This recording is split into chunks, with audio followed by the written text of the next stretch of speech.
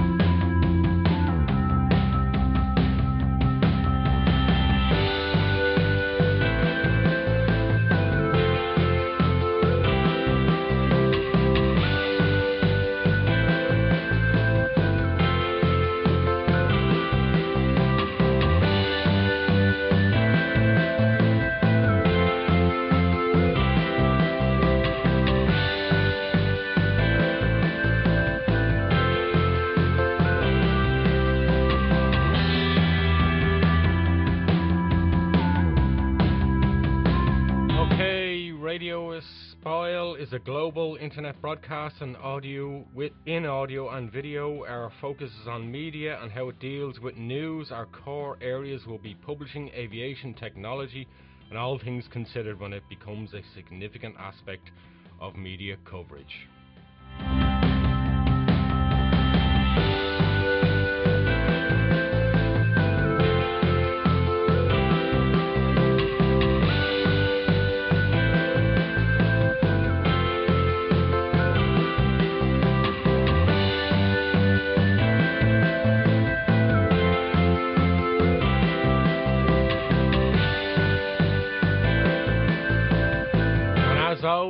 On most of our episodes, we'll be joined by a great guest today. I'll tell you more in a second. Radio Espial. We explore and discover together.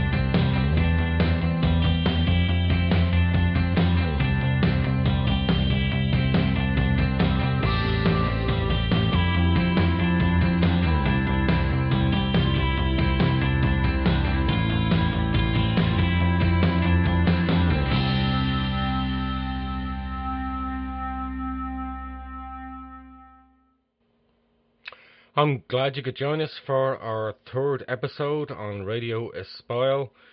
I think you're going to look forward and like our guest today. He, for me, very much touches on an awful lot of areas where a lot of the following programs will be going. We're going to talk about publishing, media, technology and politics today. In particular, we're going to touch on self-publishing now. Maybe some of our listeners joining us over the last few episodes don't know that I'm the editor-in-chief of the independent publishing magazine.com, and that's an area, a website where we talk an awful lot about publishing and self-publishing. And I'm delighted to say that Mark Levine will be joining us as a guest. And the great thing about Mark is that he's intriguing, and he very much has an interest like me in a lot of these areas, and we're going to be talking about all those subjects today. But most importantly, let me just give a little bit of an intro into Mark and who Mark Levine is. Mark loves domain names and first started investing in them in the early 2000s. Domaining involves following trends, pop culture, technology, and then kind of mixing all of them with investment strategies similar to those used in the stock market or real estate area. You get to own cool digital assets that you can develop, sell, or just hold and sell on when you want to. He founded Domain Theory in 2010, a domain investment company which also offers consultancy services. Until August 2016, domaining was something he pursued really after work and on weekends.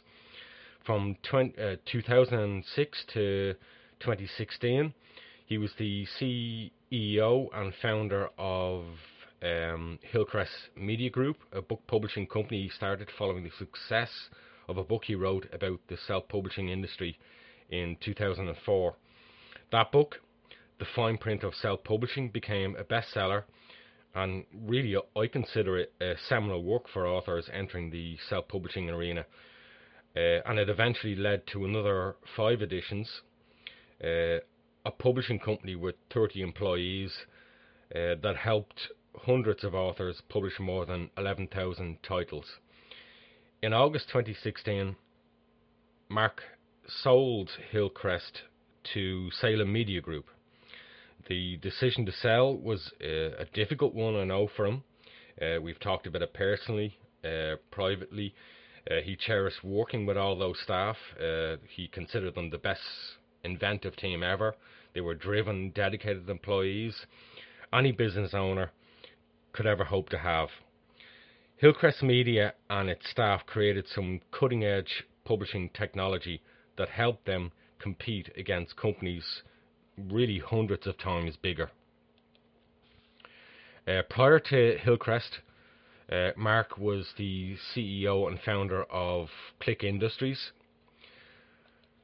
which was an online business fulfilling services for companies.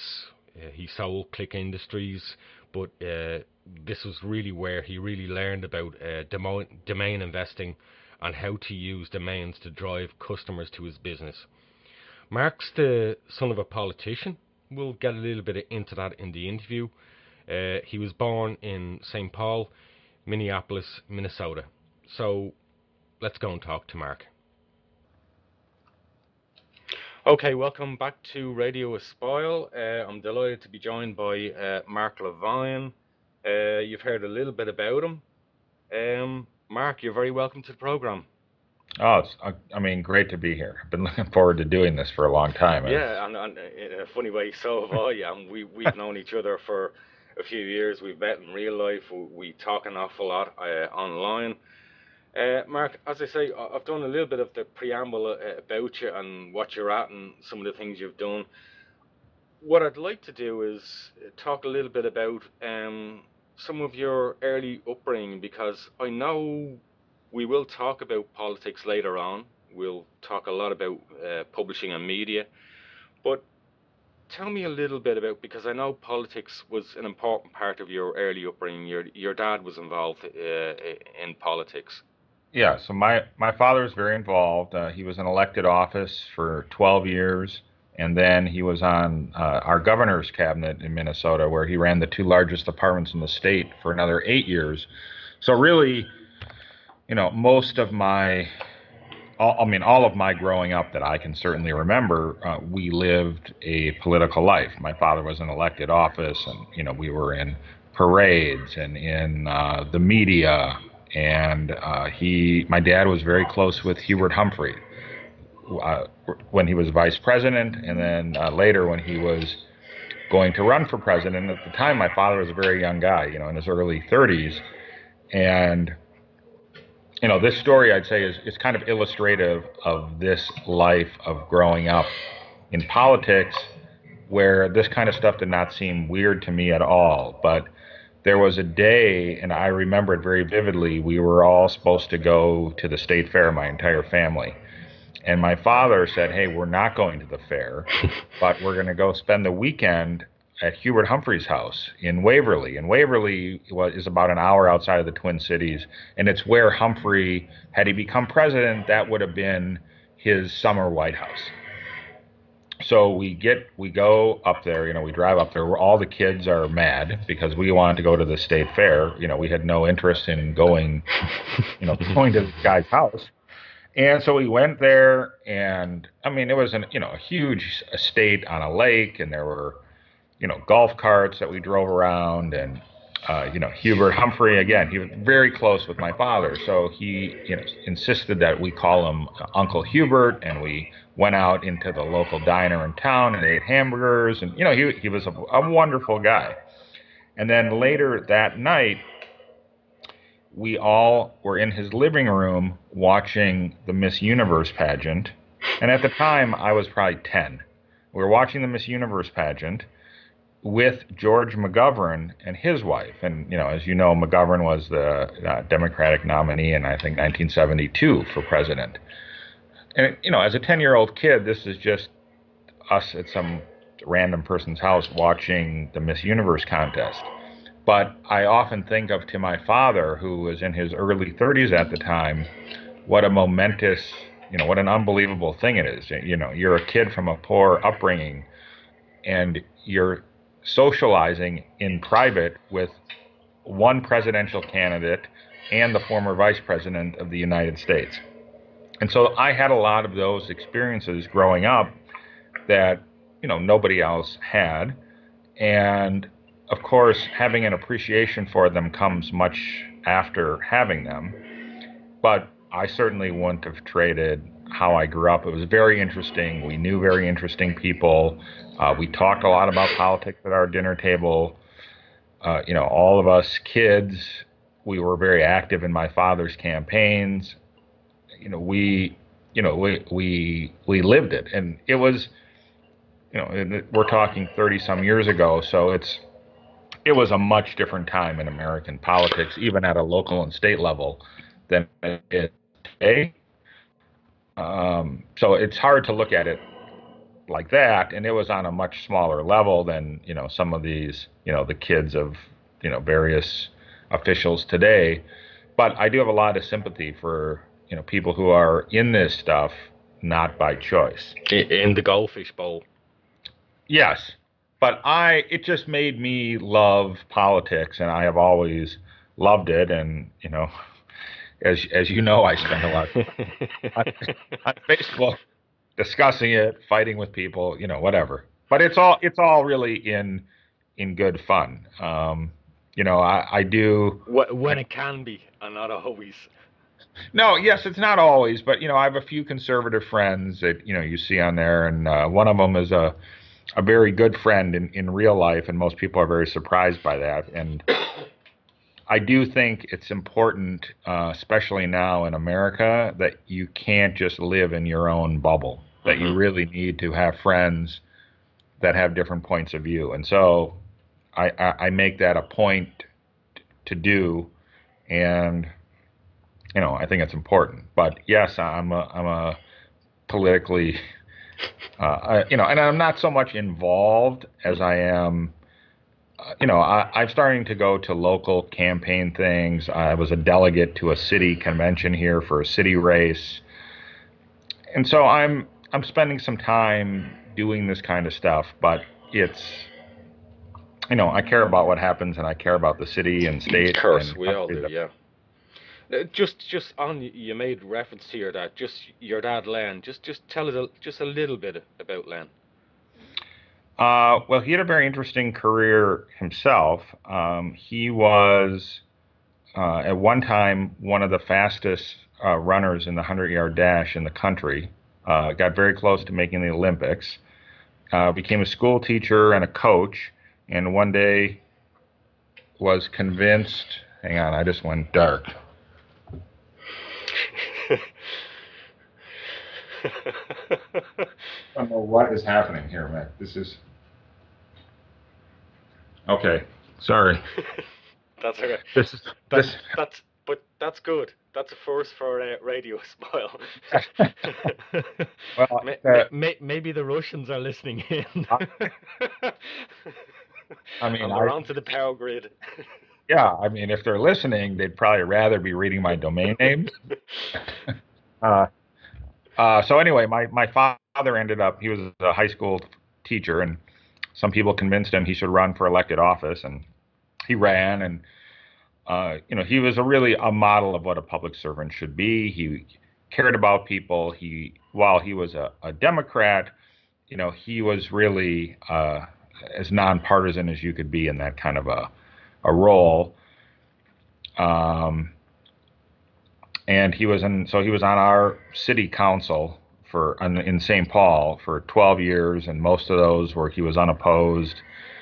And then when in 1982 we got a new governor here, and he appointed my father to run the Human Services Department in our state, so that covered, welfare, nursing homes, all those kind of things. And then my father's real passion was transportation, and in the second term, he ended up becoming the head of the Department of Transportation in Minnesota, and then the governor was defeated after his second term, and then my father left being involved in government and has since become a consultant to people who have businesses, products, whatever that they're trying to work with and get in government, and he does this all over the world. He's 78 years old and flies to Seattle for a day, flies He's home. Still going. Travels like, if I had a travel schedule like that, I'd take me 2 weeks to recover from one of the trips. And of course, he wrote his own memoir book on his life, his political life. Yeah, and it was a good book. Interesting, just even if you did not know him. And he's an interesting study in self-publishing, because I told him many times, he was like, well, I've written it. I'll just, I think I can just put it together. I've written these different stories, and, I said, Dad, you can't, it'll just look like a garbled thing of words. So he ended up hiring an editor, someone who actually we worked with at Hillcrest. And then when we went through the cover process, like many authors, the picture he saw for the cover of the book was really not the best picture. And, we had some of those discussions that I've had with hundreds and hundreds of authors before, and his book ended up, really being one of the nicest book covers that we've ever done. It was really cool, and it was really well received. And, he did a great job at marketing his book, had a very big kickoff party for the book. I bet he sold 400 books, at this party. It was sort of like back when he was running for office. It was that kind of a party. And, he's had a great career, and he's certainly a guy that I emulate, or try to emulate. I suppose that reflects then back on you, and at that time in after schooling, college, where did you see yourself going? We'll obviously talk about where you ultimately did, but at that sort of young age, what was it that you felt you wanted to do? We all want to be, engineers, whether it's plumbers, builders, or lawyers, or doctors. What was in your head at that stage? Okay, well, that's interesting. What I really wanted to do, and I did not, but because I didn't know how you could ever make money doing it, was I wanted to get a PhD in political science, and I was really interested in voting behavior, which of course is now the most, the thing that one of most the biggest areas makes most money. Yes, but at the time, I had written my college thesis for political science was I graduated in '89, but in '88, Pat Robertson, the TV evangelist, ran for president on the Republican side, And I wrote, again, it was a little harder to research back then, but I wrote my thesis was on how, because that was a voting bloc that was Democratic at one time. The South was Democratic at one time, and Pat Robertson really started leading the shift over. So that's what my thesis was about. Today that's a non-topic. I mean, it's an accepted fact, but at that point, so I was really interested in that. And I guess, had I could have done anything, I wanted to make political TV commercials. But I didn't, I didn't even really know where to start. And I always liked business. I liked creating things. I had a lot of ideas. So I started creating some different businesses. And, I had a clothing line with a guy who played in the NBA for a while. I had another clothing thing that we did at the Mall of America. I worked with a couple of very big wrestlers from the WWF. And we had a company where we sold merchandise. They were still very big overseas at the time. And so we sold a bunch of their merchandise overseas. And, I learned a lot of things about business and a lot of lessons I took with me going forward. None of those businesses did great, but I learned a lot of things.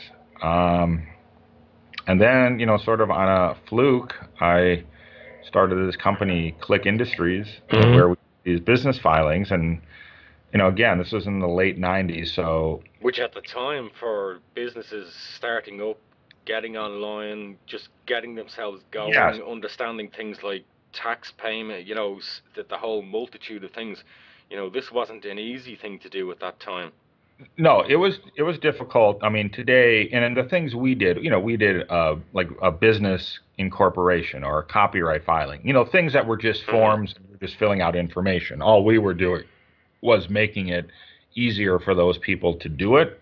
At the time, no states were online for any of this stuff. The U.S. Copyright Office was not online.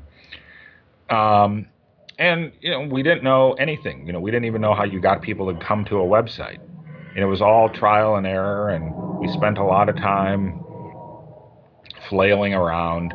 And then, I heard about this thing, search engine optimization, and I started researching it and kind of understanding it. And it was a seminal moment in the history of Click Industries, because we were like at the end of the line, and I was kind of running out of money, and I had made a deal with a guy to invest $50,000 in exchange for a third of my company, which because I could pay a web developer, but I convinced the web developer to optimize the website as I had learned about, and within 2 weeks. And again, this is in 1999, so no one even is thinking about SEO.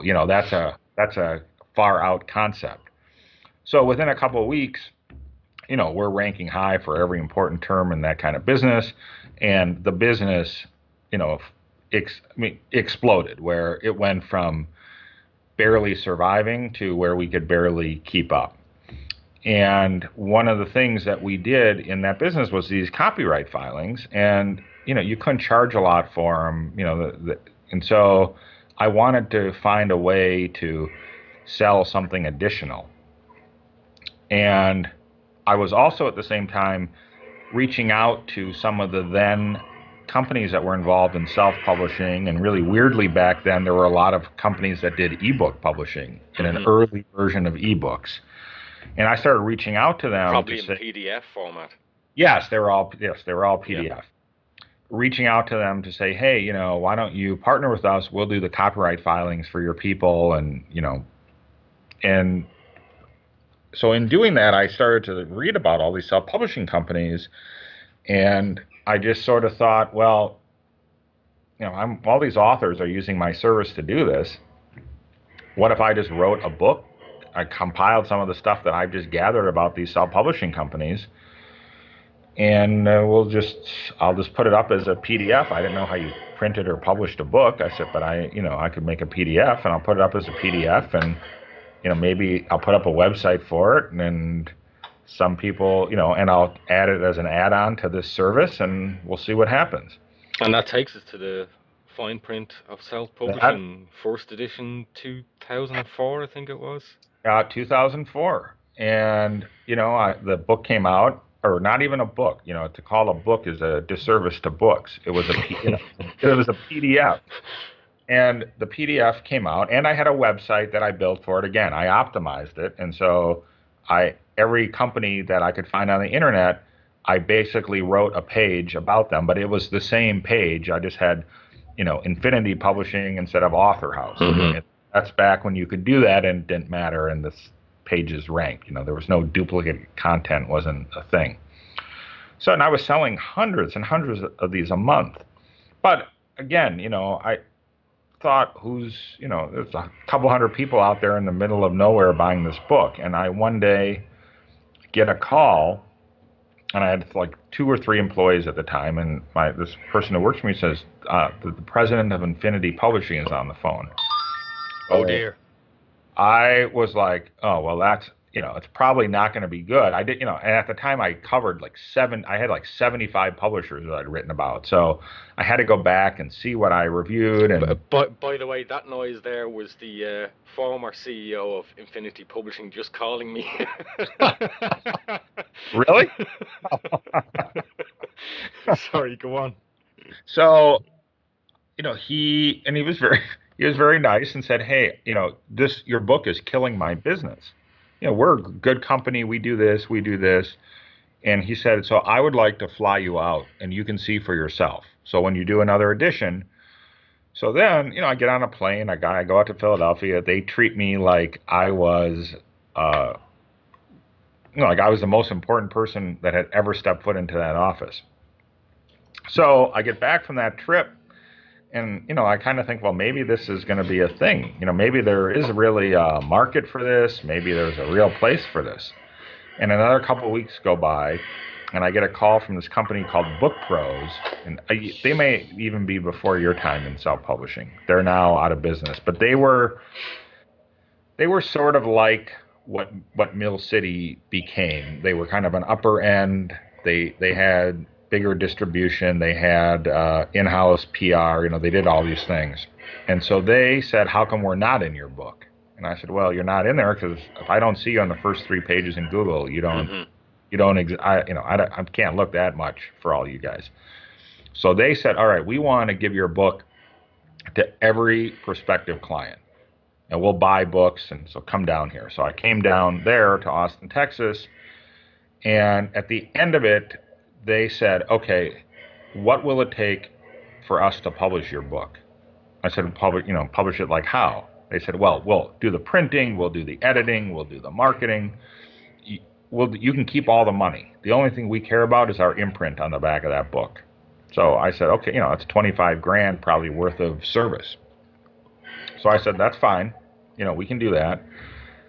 So then the second edition of the book comes out, which is in print, which has a horrible cover. I know you've probably never seen it. It has like a magnifying glass looking at like a dictionary. But it was a book that book took off, to something different between a physical book and, a PDF. Mm-hmm.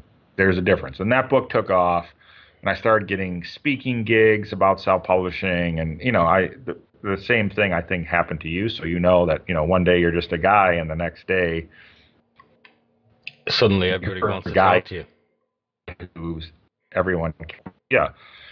And then in about 2006, I just finished one of the editions of the book, and I was out rollerblading, and and I've talked about this moment a lot, and it sort of just hit me. And, you saw the Author Center at Hillcrest, and yeah. What that was, that wasn't, I thought of the nugget of what that became. I had like the very basics of that idea. I get back, I call my then developer, I say, hey, do you think we could do this, and this? That was in May of 2006. By October 2006, we had the first Mill City site up, and the only thing that worked was that you could pay. I mean, everything else we had to do manually. We didn't have any back end, or, it was... And I had trouble finding people that could even build something at that level of complexity. Mm-hmm. 2006, and people read my book, and if I talked to them, I said, hey, I started this thing, and how would you like to be one of my first clients? And I'll give you a great break on the price. And the pricing was kind of, I didn't really know how to price the stuff because we'd only done one book where I had my in-house, I had a couple people in-house working in my other company who were interested in, well, it's not even, it's Quark. I don't even think people hardly use it today. But that was like the formatting, that was the formatting thing, and they were interested in cover design. So I said, "Hey, I have right because InDesign is more of the right. the premium, for publishers of any kind now on self-published authors." So we do this thing, and I kind of like, how long did it take you to do the cover? How long did it take you to do the interior? And it was based on stuff that you can't really base pricing on in any kind of real world situation, but it was sort of like, well, if we do one incorporation, I can charge 3 times what I do for one incorporation, and it'll one book published equals 3 incorporations. And so that's how I looked at it at the beginning. And so, I can tell you that if you publish with us in 2006, you got a deal of a lifetime. And that very much takes us on into the whole Hillcrest Media organization and all its arms and bodies and companies, from bookprinting.com, and so talk to us a little bit about how the company kind of from post 2006 started expanding. So, we started just as Mill City Press, and I couldn't envision anything, I couldn't envision what it turned into. It was, I went to IKEA, I bought one of those. I mean, I've seen everyone in the world has these things, those little cubbies, and there's about 8 or 12 little cubbies. And I thought, well, we'll never fill this thing up. Mm-hmm. And I said, well, how long are we ever going to take forever to get 12 authors? So we went from 1, then we got 2, then we had 3, then we had to get a room in our building. And a lot of this was timing, because self-publishing itself was exploding at that time, was starting to explode. And the thing I thought that gave me the greatest advantage was out that everyone used Lightning Source. And I realized that I could easily figure out what everyone was paying for Lightning Source. So it was easy to show how much they were marking up the printing. So I decided we will just not mark up that printing, because right now we don't have that markup to rely on. These other companies, they need that markup to survive. So I'm going to try to, that's going to be my in. That's going to be my one differential. And that very much was the critical thing for, I suppose, we can talk a little bit about how self-publishing has developed since the 1940s, 1950s, from vanity publishing into the whole explosion of POD, print on demand, around about 98, 99. And, suddenly there are so many mini kind of revolutions in self-publishing. I suppose to start with, around 98, 99, we had the whole print on demand. There was very much the Amazon dimension of it, and then the whole ebook explosion. And to a certain extent, we're seeing, to a degree now, a development of new companies coming on. I'm seeing Draft Digital now link up with Findway to develop into the audiobook area, which seems to be another burgeoning area of self-publishing. But sorry, go on about the development of Hillcrest Media. So, so we started where we didn't mark up printing. That was a huge difference maker. I mean, that was enormous. And the other thing I decided not to do is that we would not take any royalties, which at the time, nobody did that. Today, that is a pretty common practice. I mean, some people play with the numbers to say that they're not, and they're building it in, but what we just did not. And the idea was, if you're going to spend all this money to self-publish, and you're taking all the risk, why should you not make all the reward? Okay. Which is a critical point now for self-published authors. But, again, think back then, every company was taking something. We just were not. And it allowed us to grow. In 2000, in our first full year in operation was 2007. We did $400,000 in revenue. In 2008, we did $1 million. 2009, $2 million. And then it just kept going up until we ended. Our revenue at the end was a little over $5 million. As it grew, the company, I had to grow it very quickly, and there weren't a lot of people.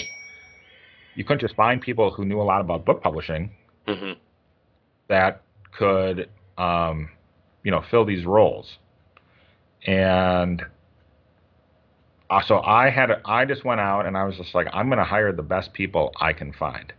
And I don't really care. We'll figure out how to teach them about this. And, myself, I didn't know that much about it at the time. I knew what I knew from the fine print, but I didn't know how you set up a process, how you do anything else.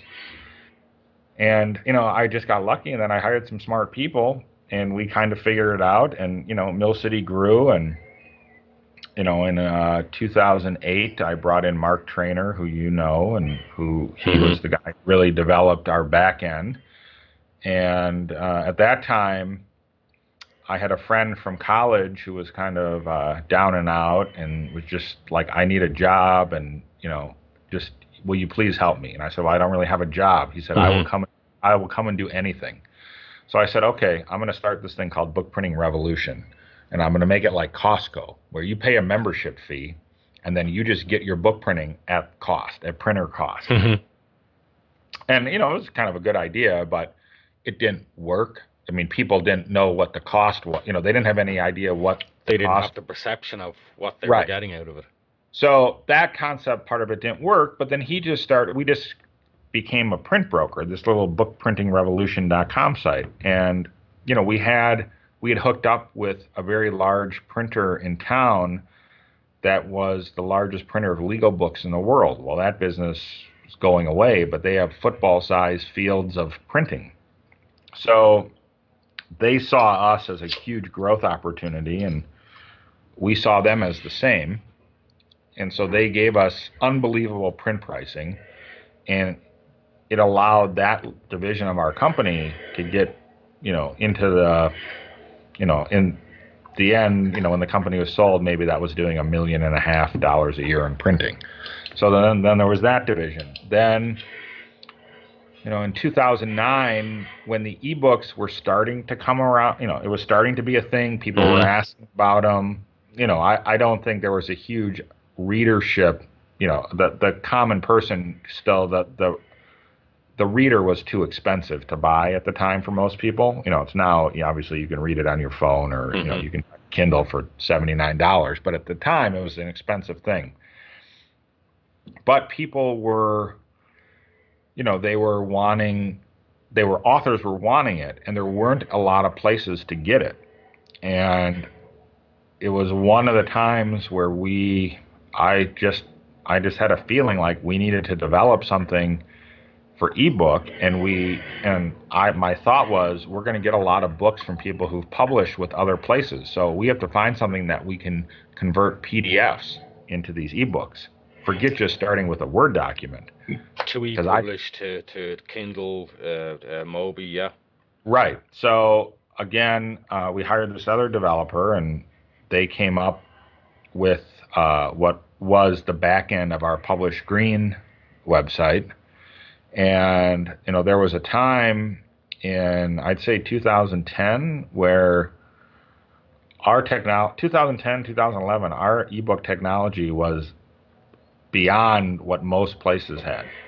Now it quickly got surpassed because it's one of these things where were we going to spend all of our resources to, you have to, when you're a small company, you have to pick which battle you're going to fight and which giant you're going to fight. So am I going to, am I going to go against CreateSpace? Am I going to go against BookBaby? Am I going to go against, this other person? Am I going to go against Ingram? I have to pick, where, who do I Where want the to resources go. And, so we and I think it was okay because the ebook as an ebook only, I think for authors had a shorter lifespan. I think now an ebook is really seen as you need an ebook with your print book to sort of be official. But we certainly saw less ebook only people as time went on, and it became so commoditized that there was no money in it. I mean, you could just, it's hard to explain to someone, okay, we're going to hand format your ebook and make it look as close to the original print book as possible, when the person doesn't even understand, that they don't have an understanding of why that's worth X hundreds of dollars compared to, I can just send it here and they make it, they put it on a screen. And of course, in the author sales, you've got authors maybe in the first month, 2 months, 3 months, excuse me, literally using it as a promotional device rather than a dedicated format, and we're talking about ebooks for less than $3 now. I mean, but back then, I mean, I saw that there were people who were like, I can't afford to pay $1,500 or $1,000 to publish, but I'm going to spend $400 and I'm going to do an ebook and I'm going to hope it works. I think there were a lot of people like that. And I think people thought this ebook thing is really going to take over the world. And, it's one of the interesting cases where technology really did not win out.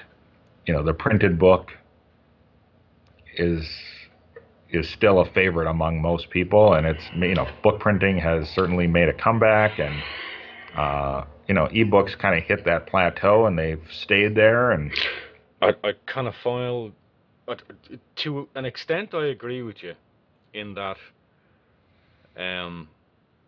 ebooks kind of orientated and developed and became the new blogging in some way. To some degrees, it was easily accessible, very low expense. You basically, you had a blog so you get for free. You had your website you hosted it on. You brought in your viewership. It was very, very low cost. If you made mistakes, you had typos, people forgave you because they kind of understood that the level was not like what print books were. I think there was a degree of understanding. It's intriguing to know where ebooks will go. I don't know whether you have any thoughts on that, because certainly a lot of people say, ebooks are gone, it's all over, print is bad. That's not quite the case, but it's a case of the growth level of ebooks has certainly slowed somewhat. I don't think it's, I think it's hit a plateau that I think it's going to remain in that box. There's people, it's sort of like, the feel of holding a book and the feel of reading a book on a tablet is not the same experience. So it's different than like, listening to streaming music and listening to a CD. That's almost the same experience. So when you have a different experience, there's going to be people who like to hold a book, and that's always going to be their method. And then there's going to be people who don't care. They just want to read the book, and they want to read it in a way that is the most convenient and easy for them. And for me, if I read a book and I'm at home, I'm reading a paperback or a hardcover. If I'm traveling, like the time when I saw you in Amsterdam and I'm traveling, I'm reading on a tablet. I'm not hauling books all over the convenience. World. Right. And so I think there's always a place for that. I think people who are, some people who are voracious readers, once they start downloading books, they're going to keep doing that, because there's just, unless you are in love with an author and you need to have the hardcover book, or you need that attachment. I don't know what is happening with the lights. The Russians are back. Hang on. My guess is but just on your point, isn't it intriguing as well? I suppose as we look at the development and move through this interview, that who would have thought that the gorilla in the room, the 800-pound gorilla in the room, would start to examine and look at going head to head with bookstores, Amazon, starting to examine this area. Hey, I find it intriguing with the whole development of ebooks and in light of what we were just talking about, that here we go, the Amazon, the online seller, now is examining that area and starting to build some momentum in that area. I had said that for years. I just thought like that made the most sense. I mean, all these bookstores. I really thought when Borders went out of business. Mm-hmm. I was like, here's a place that's going out. You could buy the thing for nothing, and Amazon, they would have this. They would already be there. They already have the footprint is set up. It's a no-brainer. And it seems like they're going to end up doing. I think we will all see how the Whole Foods Amazon thing works, which I thought was brilliant. Yeah. I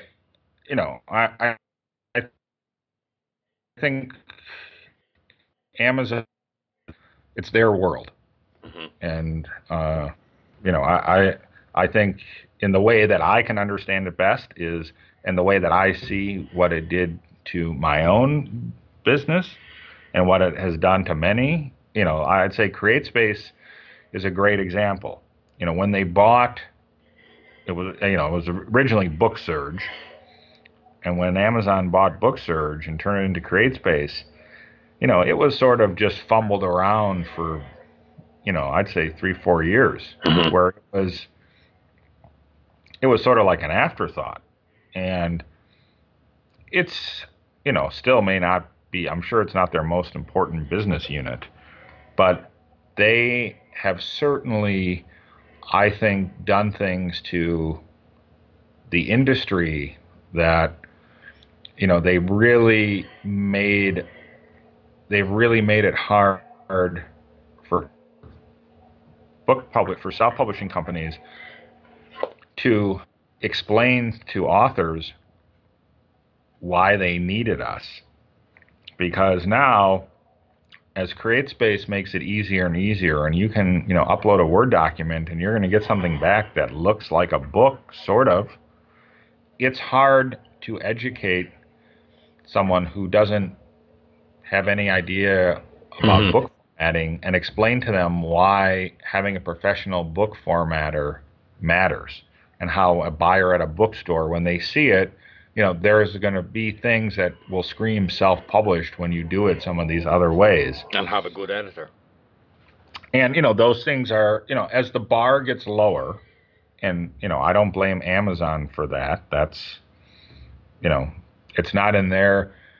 They don't care, and nor maybe they about the quality. They know that it's just a mass marketplace. So and I've always felt like their idea was, well, whatever, we can get you to be a CreateSpace author and you get 10 of your friends to buy a book. We're going to make no money off you, but mm-hmm. Maybe out of those 10 people, some of them are going to join Amazon Prime. Some of them are going to start ordering toilet paper. Some of them are, we're going to get customers that we didn't have to do anything to try to get. And all of a sudden, your little self-published book that sold 50 copies has paid us back in all sorts of other ways. Now, that's, beyond speculation on my part. But, they've done CreateSpace has really moved the bar down. I mean, the cost bar in doing mm-hmm. this. And I think, and I've thought a lot about this over the last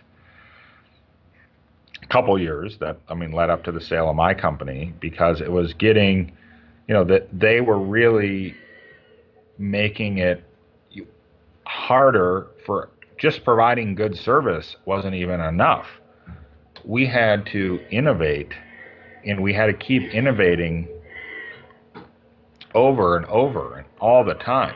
And it was the process never ended, because they just, as they made it easier and cheaper, you had to do something to give yourself value, to make somebody want to pay the money for the service. So it always required innovation to provide, a better suite of services with the product. And, I think certainly our customers benefited from that. I mean, our prices, we were not able to really raise prices very much over the last 4 or 5 years of the company, because they were being driven down so far. I know we're getting a little off topic here, but no. Let's move on. Ultimately, you sold Hillcrest Media to Salem Media Communications.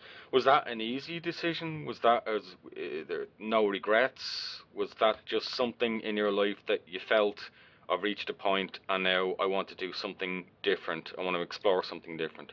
It was a combination of all of those. I was at the time 49. Running a business like that, this is a Hillcrest. It was all my own money. It was, there were people there who made more than I made because I wanted to have the best talent, and me paying myself was not going to get the best talent. So, there were people there who made more than me, mm-hmm. and, who were amazing employees. And it was just getting harder and harder to deliver the product at the level that I would want to deliver it and still be profitable. And I didn't want to have to make a choice to, cut levels of service or outsource work. We did everything in-house. I didn't, and we had tried over the years to try to outsource parts of it and try to manage it, and it just didn't work. The product of the book really worked because of the synergies of having all of it in-house and the people working together and understanding the author and knowing where the book was in the process. And, we had to keep innovating. The ebook thing came in, then it went out. Then as we were working on this Publish.com concept, which I think was, I think it would have been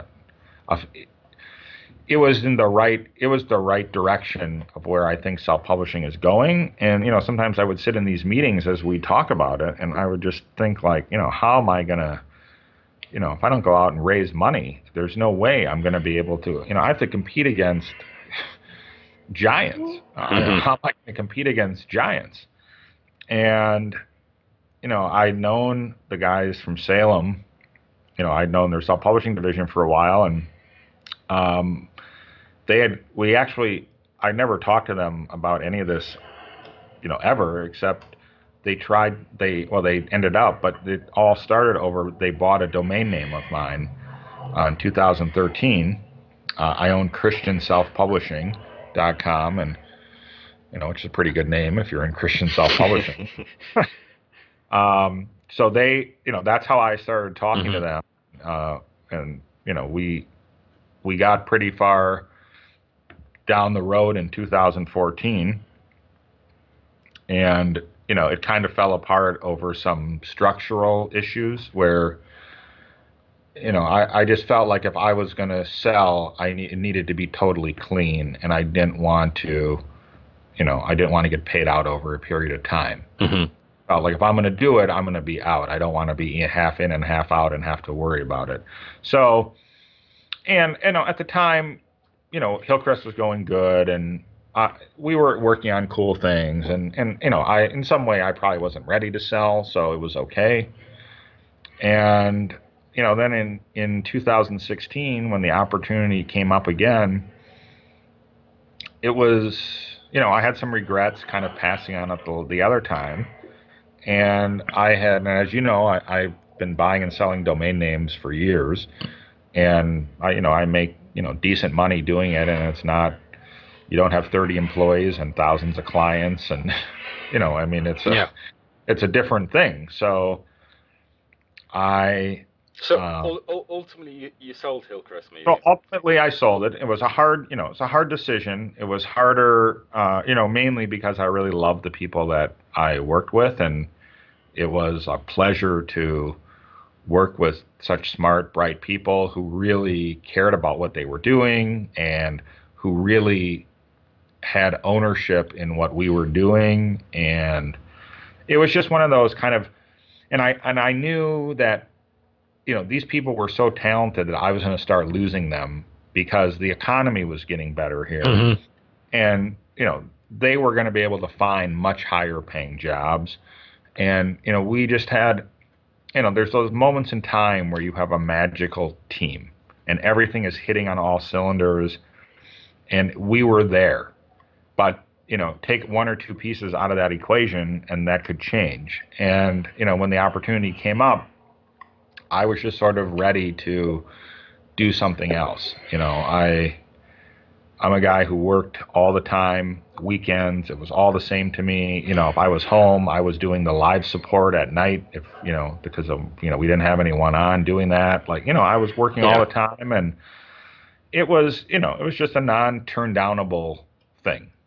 Tell us about the next step in your business entrepreneurial adventure. Tell us now about domaintheory.com, because this wasn't something that just suddenly fell into your lap. This was something you'd long been exploring. So I've been buying domain names really since the early 2000s, and now I didn't know then what I know now about buying names, or I'd be a pretty wealthy guy. But I was buying names for my businesses at the time and collecting, and I would find good names and I would build it. For Click Industries, I think we had about 400 names, and I learned about selling them, and I put some up for sale, and you're buying them for $10 and you're selling them for $1,000, $1,500, $2,000, $5,000. You can get pretty into it pretty quickly. And I bought some great names. I bought Publish.com. I mean, that was back in the Click Industries days. Mm-hmm. I bought that just because it was great and it was a website. And so I loved doing it. It was really creative. I mean, I love doing it. It's really creative. It's kind of like pop culture meets news meets trends, and it's fun and it's exciting. It's kind of like the stock market. It's kind of like gambling. It's all these things together. And, you can do it from anywhere in the world. All I need is a computer. And I started really getting into it when I owned Hillcrest, and we owned, at the time, last August, my portfolio has gotten smaller, and I'm trying to, any name that is not spectacular, I'm kind of letting go. But we probably had about 1,200 names that were just publishing related names. I owned Fiction.com. I had most of all the fiction genres. I had a lot of e-publishing ones. And, it was just something I always loved doing and that I'm really passionate about. And I'd say from 2014, when I turned down, or when it didn't work out with Salem, till 2016, my love of domaining grew substantially to a point where I felt like I can see what I'm going to do. In 2014, I didn't know what I would do if I didn't have Hillcrest to go to every day. Because there's with domain buying and, I suppose, analyzing what's the best thing to buy, there's a real strategy. There's a certain, it covers such a wide knowledge, whether it's technology, politics, and indeed, I suppose, I'd almost say, and you can correct me if I'm wrong, but I'd almost say trends and pop culture are the most important things to understand. I suppose branding as well. When you assess a domain as to, am I going to make money on this if I purchase it, whether I hold it for a while and sell it on. it's, that's the thing about domain investing is that, and I watch a lot of, uh, I read a lot of blogs, I watch a lot of podcasts, I've been on some of these podcasts, and what's interesting about it is I can sit down and tell you, this is how I do it, this is how I analyze it, these are the tools that I use, and you will go and use those same tools, and it will be something totally, you and I will find totally different names using the same tools. And that's what's interesting. I certainly started buying, in a niche that was publishing names, and I'd say there's, few people probably better at me than being able to find great publishing names, and that was certainly, my niche for a while. But those names led to getting names that were just brandable in and of themselves, because I was always searching for names that had book or story. Yeah. Or, and those are great brandable names. You take, a name I just sold a few months ago that was one of my favorites that I ever owned was storycoach.com. That's just so many uses for a writing coach or a screenwriting tutorials, education. Yeah. So, those kind of names, then brought me into the more brandable space. And, now I own names in many disciplines. And I probably buy less publishing I buy very few publishing related names today. Salem now owns most of my good names, and they're not selling them. They're not selling them anytime. So, they're sitting on them. No, they're not dropping them. I've set up alerts to see if they ever drop them, because I'd sure like to get some back, but I don't think that's not, they're not dumb. And it's just the thing that I love doing. I find it interesting. I find it fun. I like the people in the industry are really forward thinking. It's, there's a very entrepreneurial spirit that you just don't see in a lot of this is an industry where everyone's an entrepreneur. Mm-hmm. Every single person, whether you're a vendor selling products, whether you're GoDaddy, it's a totally different world, in that, like, a company like GoDaddy, they want to work with domainers. Mm-hmm. They want, their GoDaddy just bought a domain portfolio from a guy for $35 million. And then, they know that there's exit value and they're selling them, and, they're a case where a big company, they do a pretty good job of reaching out and working with guys like me. And, when I call in, I have maybe, 1,300 names. It's different than me as Hillcrest publishing a lot of books calling Ingram. It's just a different mindset. And so the domain community itself is different than publishing, and it's a 15-year-old industry, so that in and of itself is different. You don't have years of tradition, and here's how it was done, and here's how it's supposed to be done. So it allows for a lot of creativity, and it's something that, and I probably will end up doing something else at some point. So I suppose that takes us on to the next step then. What are your future developments? What do you want to do with domaintheory.com? Well, obviously you provide consulting services as well for people getting into this area, and advice for them. Where's your next development? Where's your next steps? Where do you want to take this?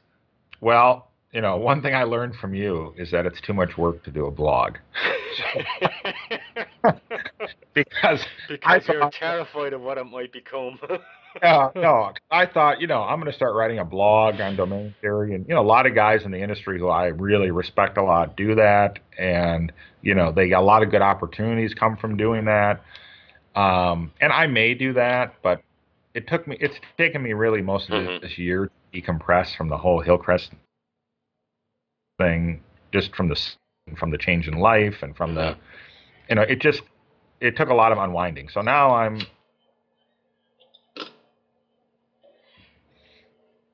I've done some consulting for companies that want to acquire names, and I like that a lot. You know, and I don't really know. I've had some ideas for some domain-related software that I've talked about to Mark Trainer and I have talked about it, and but it's a whole nother starting a whole nother business again, and I don't know if my head is there right now. Really? And I'm enjoying, I'm really enjoying not doing very much. And I didn't think that I would. I thought I would be very antsy, but I've filled my time up. You're not on that yacht that Donald Trump spoke about yesterday at the Boy Scouts meeting, where he gave his anecdote about this guy then spent 10 years on a yacht, and then he came out and he didn't have the motivation.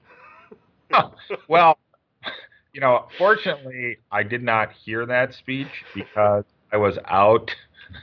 I was out at what did I do yesterday? I was out at I had a friend over to see. I was moving to a new place, and I had a friend over to see the new place, and then I went out to dinner, and so I got some texts. People were saying, "Oh, did you see what he was doing?" And I didn't. But no, I'm not the guy on the yacht. I'm just a guy that kind of got lucky here along the way, and I look at, I sort of feel like I am in a position that every single person who's ever started a business or goes to work hopes to one day be in. Mm-hmm. And that I should enjoy the gift that I just got from the universe. Mm-hmm. And, I'm fortunate, and it's worked out well, and I'm just really taking time to smell the roses, which I have never done. And, I'm doing some traveling, and, I still do this domain stuff a lot. But just, being committed to writing a blog, as it's a big undertaking. You got to start doing it. And, and I've done a lot of writing over the years. I had 6 editions of that book. I'm not eager to write a book anytime soon. And you've even squeezed in a novel or two, I think. I've squeezed in a couple novels. I guess I was, and I have been talking to this guy who's in the domain industry who wrote a book about domaining and wants to do a new edition. He owns a company that Mark Cuban is one of the investors in, so he wants me to co-write the new edition with him. But again, that's a lot of again, he wrote a book that was like my fine print PDF. So for me, if I'm going to do a book, it has to be like the fine print of self-publishing, just on domains. And, that's a lot of work. And, I think that we'll probably end up doing it. It's just, I don't think it's anything I think it'll be another 6 months before I'm really on into something else. But I'll probably want to start something else.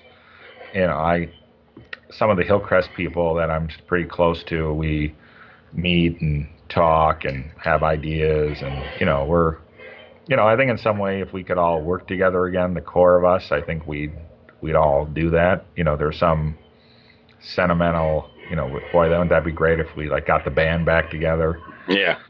But every day that goes on from Hillcrest, everybody's going in different directions, and some of the Hillcrest people, 3 of the people work at the company that was our distributor. So that's, that's interesting.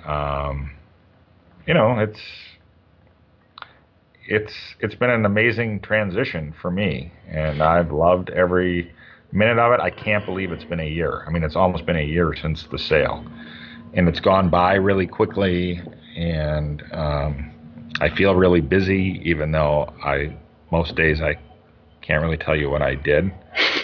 It seems like all the errands I ran on the weekend, I now just run during non-rush hour traffic. Well, hell, you seem to be spending more time down in Florida than Donald Trump is.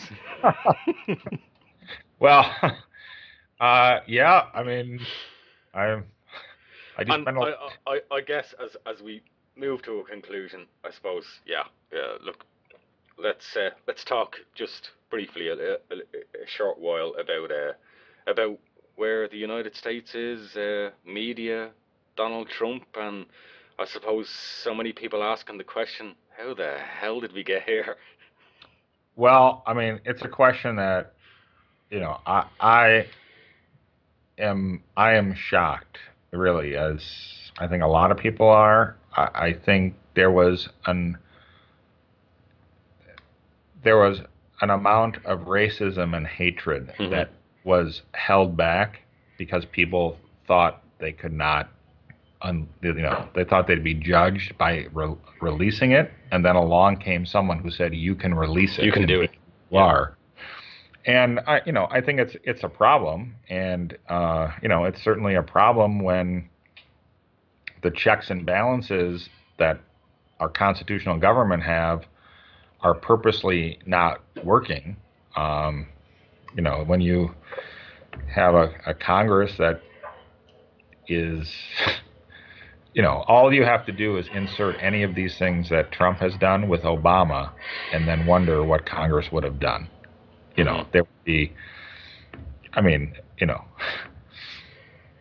where they had hearings about, there was everything all the time. There was no end to it, and it was all, nothing.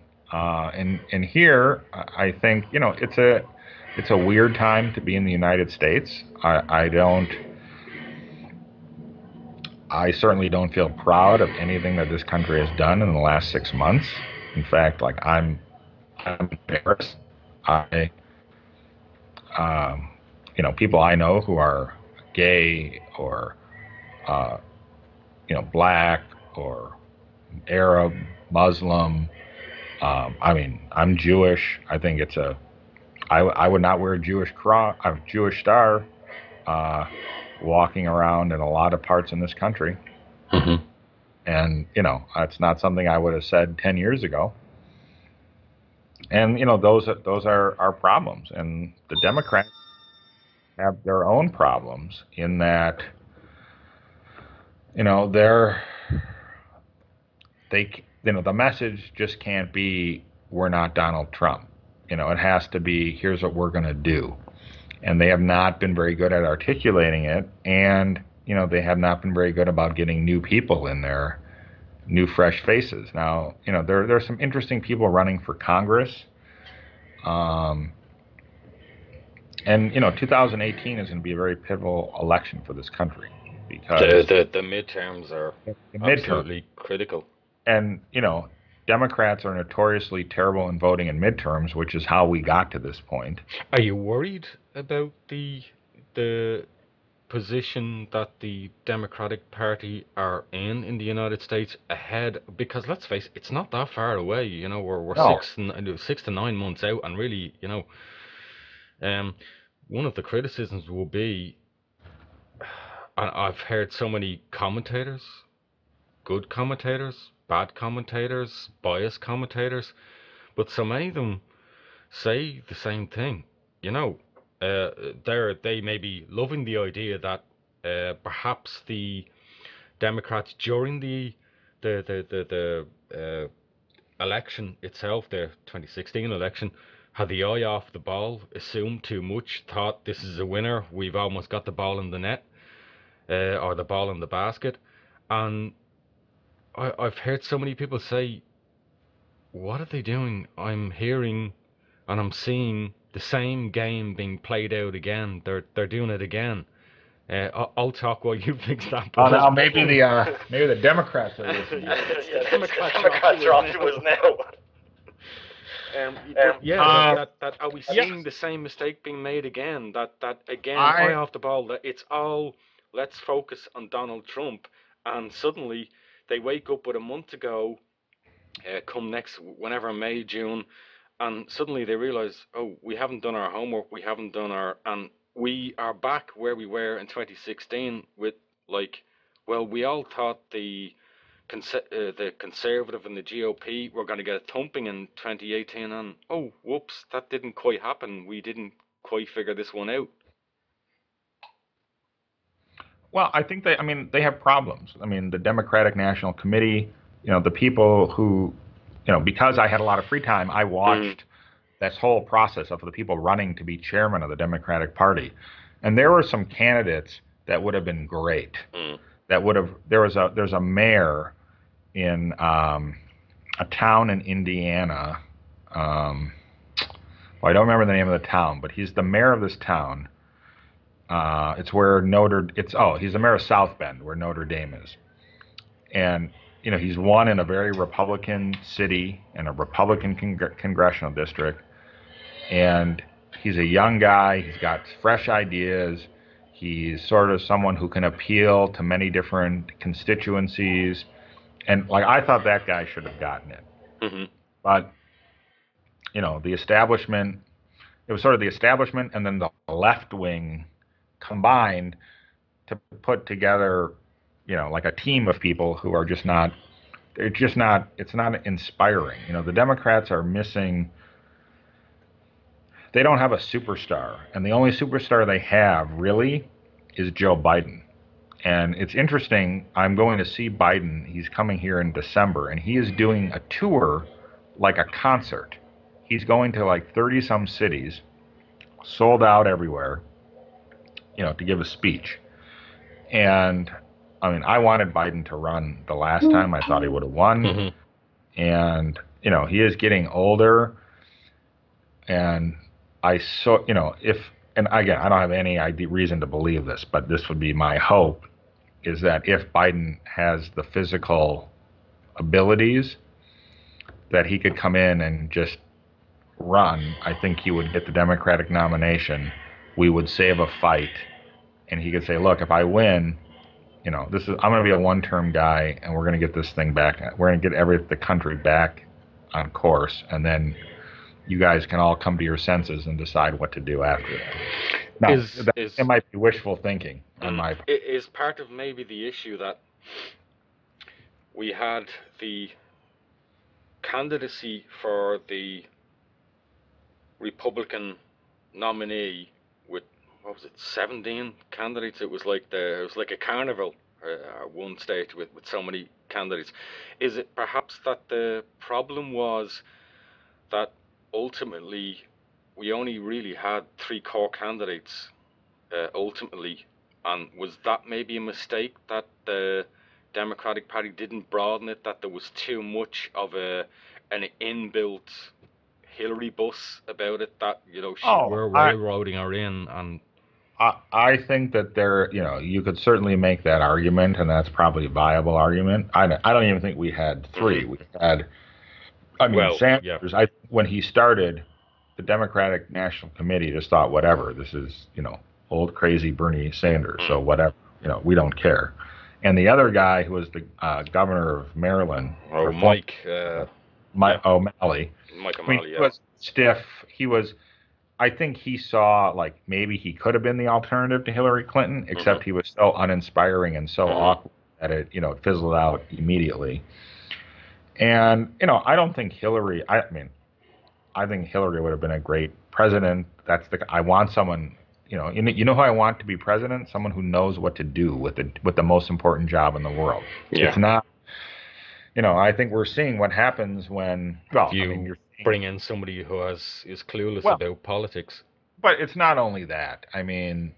He's made bedfellows with people that the fact that we are in a situation where today the Republican Senate is voting on a health care bill that none of them have even seen. Yeah. And, it boggles my mind that because this is not the Republican Party of my youth. Mm-hmm. It's not even the Republican Party of 10 years ago.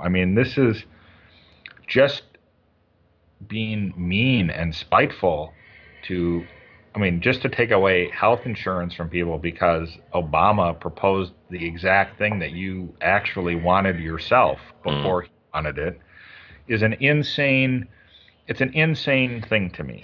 Why people would do that? Why would you want to be the only major country in the world against a climate change agreement. I mean, it makes no sense. And, to put people in charge of departments who the only thing that they have to do with those departments they are people who have publicly said how much they think those departments are worthless and should go away. Mm-hmm. I mean, that is, that's never been done. And you could think of, people can say whatever about George W. Bush, but, the guy was like a decent human being. And the people who he surrounded himself with were decent, serious people. Regardless of regardless of anything else, they were that. And, I don't know what it's going to take for people in this country to wake up. I do not, It's certainly exasperating. Maybe, when you lose your health insurance, maybe you are going to realize who did that to you. When you lose, when you keep losing things, you may eventually realize. And, I guess if you keep watching Fox News, you're never going to think that. But there are encouraging things, like MSNBC here, which was always kind of a third-rated cable network, is now the number 1 news cable network in the country. How do you feel that the media in America are dealing with it? The networks are. I think, you have to give a lot of credit to the New York Times and the Washington Post. Mm-hmm. They are, and to some extent, I'd say the Wall Street Journal, but because they are investigative journalists. They are keeping the fires lit, and they are, they have done a pretty good job of showing what exactly has gone on here. And, it is not fake news, all this other nonsense. It is the journalists who've been under, extreme pressure. And, when you have a guy in the White House who is advocating violence against journalists, that is dangerous. Mm-hmm. And I think they are, they are doing an amazing job. And it's, it's disheartening to see, that people will just believe whatever they see in their Facebook feed. Mm-hmm. And I have friends that post liberal fake news. It's, it's not. Yeah, sure. It's on both sides. It's on both sides. And,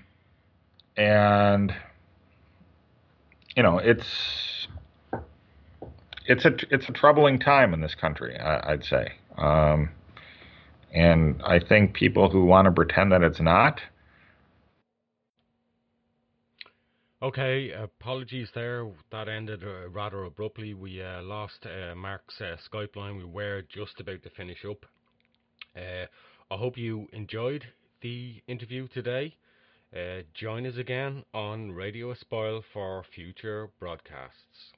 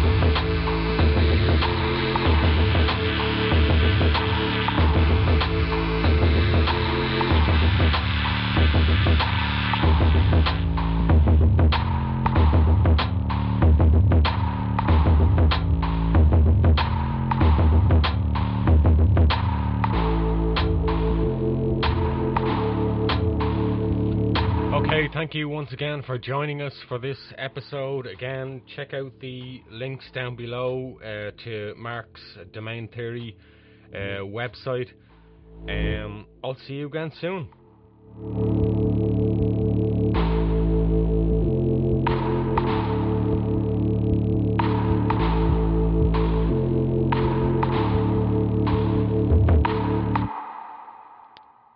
You have been listening to Radio Espial, a series of podcasts brought to you across the internet by TIPM Media and presented by investigative journalist Mick Rooney.